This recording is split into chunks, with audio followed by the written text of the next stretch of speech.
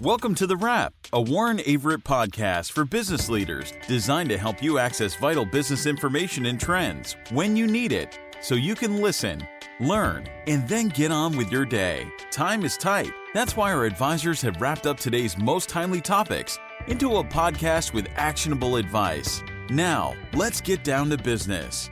Hey, Kim. Hey, Paul. How are you today? I am good. The sun is out and I'm at home and healthy, so I'm good. How about you? Yeah, I'm doing wonderful, and being at home is what everybody is right now. And so today is March 28th, and we wanted to be very specific with that date. Since we're talking about this new piece of legislation that's kind of a fluid situation that's going to be ever changing. As you know, yesterday on the 27th of March, the House passed, and the President signed the Coronavirus Aid, Relief, and Economic Security Act, also known as the CARES Act. The goal of the bill is to help keep businesses afloat during this trying time and to keep employees employed. That's right. And we're really fortunate today to have two of our Warren Averett members with us, Will Aderholt and Adam West. They have been literally, I don't know if they've slept since last Wednesday when the Senate was passing this bill. They've been following it and just diving into the details so that they can have a really good grasp on what it means and how the CARES Act will impact individuals and businesses. So we're really excited to have you both here with us today. So welcome, Will and Adam. Thanks for having us. Glad to be here. So while we know there are provisions in the Act that impact individuals, this conversation today, we want to center around how the Act can support businesses that are in distress situations. So Will, we'll start with you.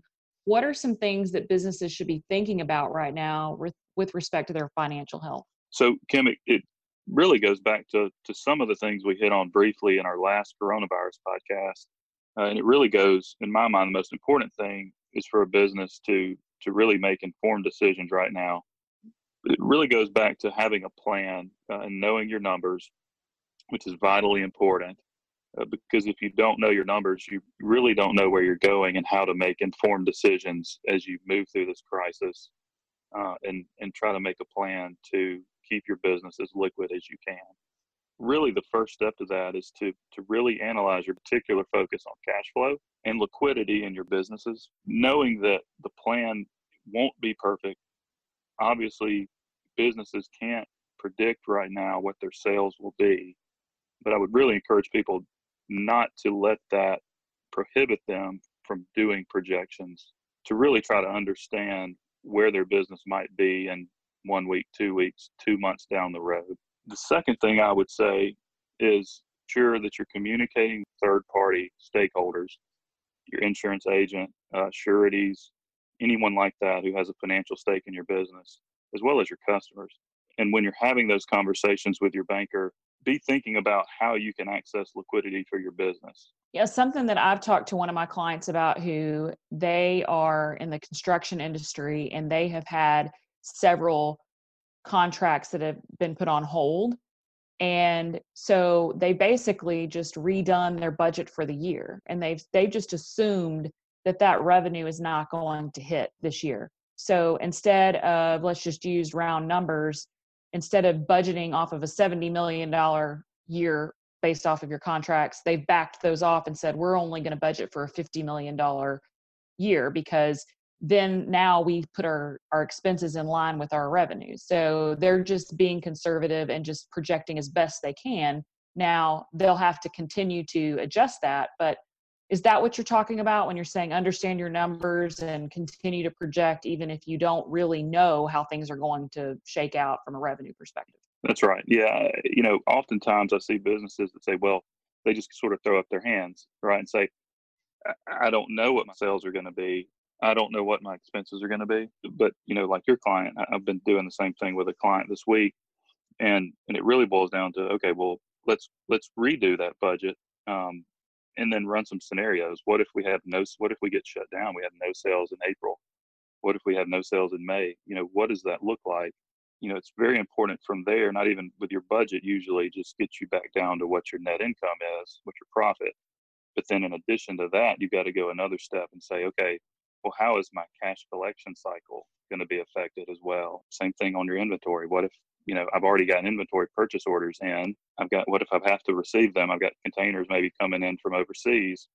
If I'm not selling them, still presumably got to pay for that inventory. So you just have to go a step further and really assess not just the profit, but what is your cash flow going to look like? So the companies that are flexible, that have a little bit of resilience to them, those are the ones that are going to kind of eke out of this a little bit more positive than others. Is that ability to kind of pivot?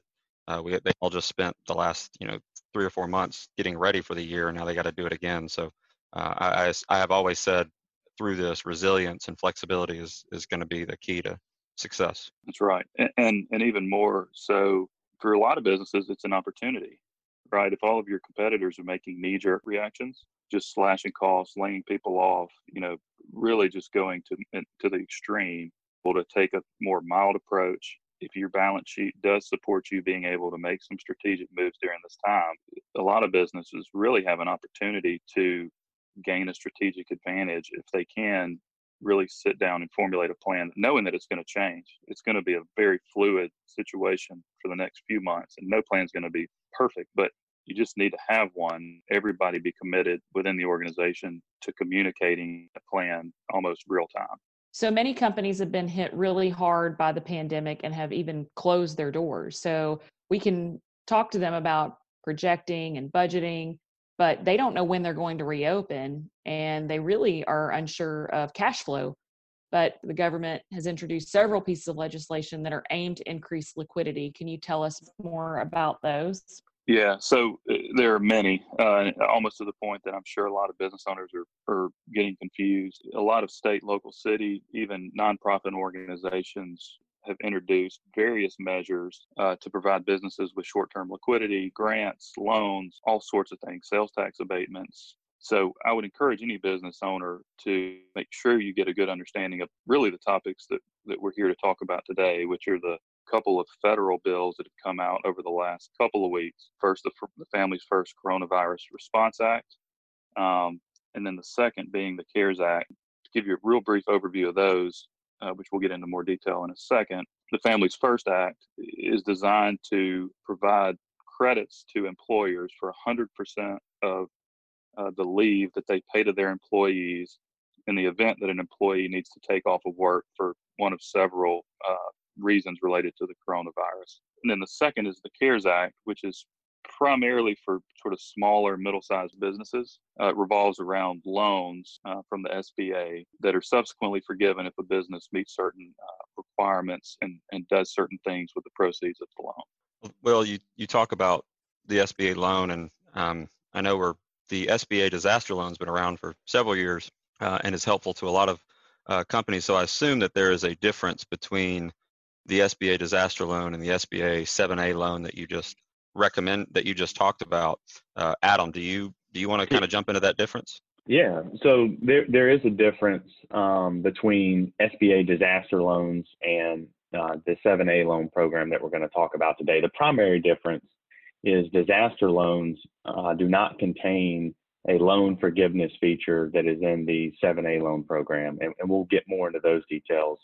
And at a high level, the disaster loans are applied for by going directly to the SBA's website, whereas the 7A program goes through a private lender, an SBA preferred lender. Want to receive a monthly newsletter with wrap topics? Head on over to warrenaverett.com/the wrap and subscribe to our email list to have it delivered right to your inbox. So you talk about the business applying for the SBA loan, disaster loan, through their website. Are there folks that are eligible for the expanded 7A loan program that wouldn't normally be covered under a disaster loan by the SBA? So they are, and the 7A eligibility requirements have been expanded as part of the CARES Act. So if you were to go out there today and just look at the 7A loan program, you probably, you may or may not qualify, but usually those loans are targeted at, startups and small business. But basically what they've done is they've opened up the eligibility now to where if you employ not more than 500 employees, you could be eligible for the 7A loan. And I would just caution that 500 employee test with the aggregation rules. So the SBA has some aggregation rules to where if you have outside investors who also own other companies, you have to start aggregating ownership and employees for purposes of this test. So I would just, caution that 500 employee test with that. But the primary difference is really the loan forgiveness that's available in the 7A program. And then the disaster loans do not contain that loan forgiveness feature. And one thing that we're keeping a close eye on is if you have loan proceeds from an SBA disaster loan and loan proceeds from a 7A loan, there's a provision in the Act that says those funds cannot be commingled and used for the same purpose.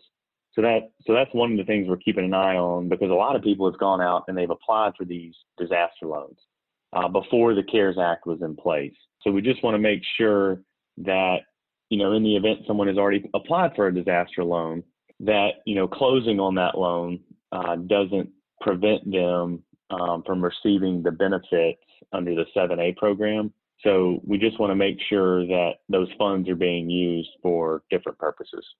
Adam, one other thing that's the difference in the 7A loan as it currently sits and the modifications in the CARES Act is really a huge cut out of the underwriting requirements, right? So what I've been told by bankers is that it used to take on average about 40 hours of computer time, inputting financial data for the borrower into a computer to originate one of these 7A loans.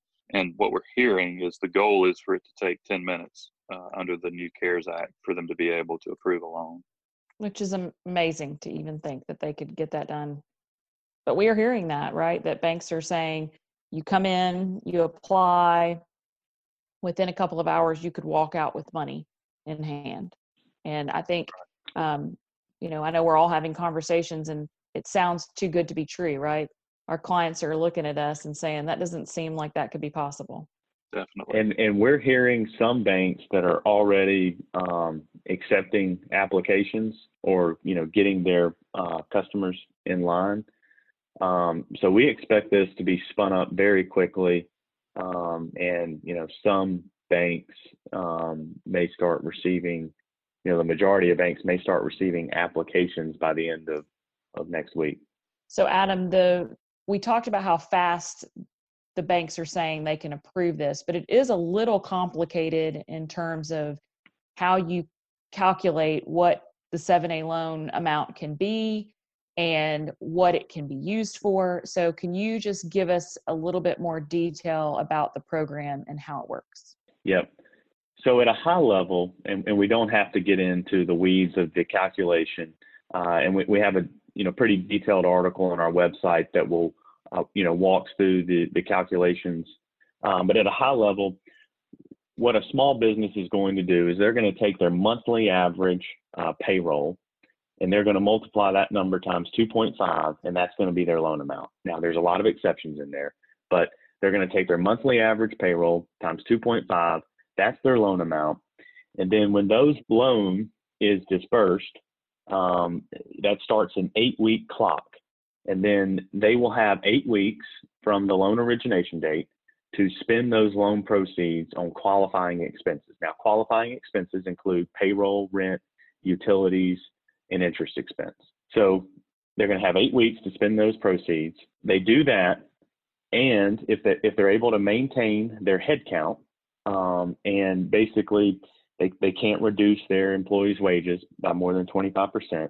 So if they do those two things, then 100% of the loan can be forgiven. Now, we know a lot of people, especially those that have already seen, a major impact, have already had to let workers go. So there's a special carve out in the Act for where employers that have already had to let people go, as long as you bring them back by June 30th of this year, they don't count against you in your loan forgiveness count. And that provision was put in there so, people that have already had to lay workers off before the Act was enacted, they can bring those workers back and still obtain 100% loan forgiveness. Adam, one thing I've gotten a lot of questions on related to what you just mentioned with respect to being able to bring employees back is that you don't necessarily have to bring those particular employees back, right? It's just based on getting your head count back up to where it was before. That's a really good point. And I think that other questions where people are getting kind of confused by the fact that you take your monthly payroll average 2.5 times to calculate the loan amount, but you can spend the loan proceeds on other expenses that qualify. And I think that has been something that people have been confused about. Yeah, and if you look at the act, and I think it's also interesting, just some of the comments from Treasury Secretary Steve Mnuchin, what they're trying to do is, he uses the term and has used the term, we're just trying to give businesses, 2.5 months of enough money for payroll and some overhead. And that's what they're doing. So, you can use these proceeds, great point, Kim, you can use these proceeds for not only payroll, but also overhead. And they're really trying to help, small business bridge the gap. So we've talked about the 7A loan piece of the act. Are there other provisions that kind of help distressed businesses? So there are several favorable provisions in here, and some of those can affect your ability. The big one that will affect every company that has leasehold improvements or restaurant property or retail property is the qualified improvement property fix. So for those, just quick overview, there was a glitch in the tax law back in 2017 with the Tax Cut and Jobs Act that basically required all leasehold improvements, restaurant property, retail property to be depreciated over 39 years, and it wasn't eligible for bonus. And they've been trying to push this technical correction through for the last 2 years. Well, good news, it is now passed. It was part of this act. So now all of that property is eligible for 100% bonus depreciation. And of course, the reason they did that is to really try to, help companies that are struggling. There will be an amended return opportunity to the extent you have, significant qualified improvement property in prior years. And then, of course, in 2019, being able to fully expense those costs. So that's a huge item that's going to help a lot of companies. And then we're also, hearing a lot and think that it will be very beneficial with the payroll tax deferral. And that's going to be beneficial for companies because it's going to allow them to defer the employer share of their payroll tax through the end of 2020. And then basically they would remit half of that deferral in January of 2021 and the other half in January of 2022. So not necessarily a tax cut, but a tax deferral, and that will help some companies with cash flow. I should note that if you are participating in the 7A loan program, you're not eligible to take advantage of the employer tax deferral. So that's one thing that companies should be aware of. So while there's a lot of provisions, you got to be careful that there are some, you can't just take all of them and do them all at once, right? There's some that if you're doing this one, you can't do that one kind of thing. So you got to determine what's best for your entity and go that route. So the two that we're seeing right now that if you take advantage of the 7A loan program, that you wouldn't be able to take advantage of would be the employer tax deferral and the employee retention credit. There were several items in the tax reform bill that were put in order to keep it under budget over that 10-year period that weren't there before. In particular, the restriction on carrying back net operating losses. There was a business interest limitation that was put in that sort of limited the amount of interest that a company could deduct.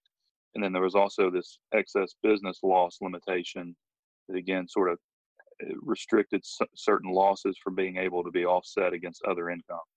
And then under the CARES Act, all three of those items have been relaxed a good bit. And so that's just another thing that people will want to talk to their accountants about because there may be refund opportunities there that could generate cash flow. So Will, we've talked a lot about the business impact of the CARES Act. I know there's some folks out there that are probably curious about the individual impact. Is there something quick you can give the listeners about the individual impact of this CARES Act? Yeah, probably the one that I'm seeing that's having the most impact on our clients is the delay of the tax deadline from April 15th to July 15th. And going along with that, any payments that were due for 2019, as well as first quarter 2020 estimated tax payments, are both been delayed until July 15th so that taxpayers can delay those payments and not have any interest or penalties accrue on those dollars. And then secondary to that, and I'm sure I'm not going to belabor this because it's been in every article, but it's also these individual payments from the government to families based on your income and family size that they're hoping to be, that will be going out in very short order. So on the wrap, we always wrap it up in 60 seconds or less. What would you like to leave the listener with today, Adam? So big picture, I mean, this stimulus is the largest stimulus in the history of the country, over $2 trillion. There's really something in here for every individual, every business out there. Some will get more benefit than others, but the thing we would like to leave everybody with today is there's something in here for you that will be beneficial. This bill is over 880 pages, and we really think that the $350 billion stimulus for small business, which is just a small part of this $2 trillion package, the small business stimulus is going to be really unprecedented. We've never seen anything like it. So we're really following closely how the banks are going to come online with this and the lenders. So that's something that we're going to see a lot on in the next few days. And to the extent that you think you qualify as a small business and would be eligible for this program, we'd like to tell everybody to go ahead and reach out to your lender as soon as possible and let them know that you're interested in this. And then, like I mentioned earlier, this bill is 880 pages. There's a lot in here for every business. I'd also recommend that everyone go out to our website. We're posting updates daily with multiple articles out there, and we'll keep you up to date there as well. Yeah, and if you're a regular listener to the podcast, please check back because we are going to continue with these special edition episodes as new information comes out, and we want to continue to break down the 800 plus pages of this bill to give the listeners more information that would be helpful to them. So Will and Adam, thank you so much for being with us today. Paul, great to see you. You too, Kim. And I hope everyone stays well and healthy, and I'll see you next time. Thanks for having us, guys. Thanks, guys. Talk to you soon. And that's a wrap. If you're enjoying the podcast, please leave a review on your streaming platform. To check out more episodes, subscribe to our podcast series, or make a suggestion for other topics to cover, visit us at warrenaverett.com/the wrap.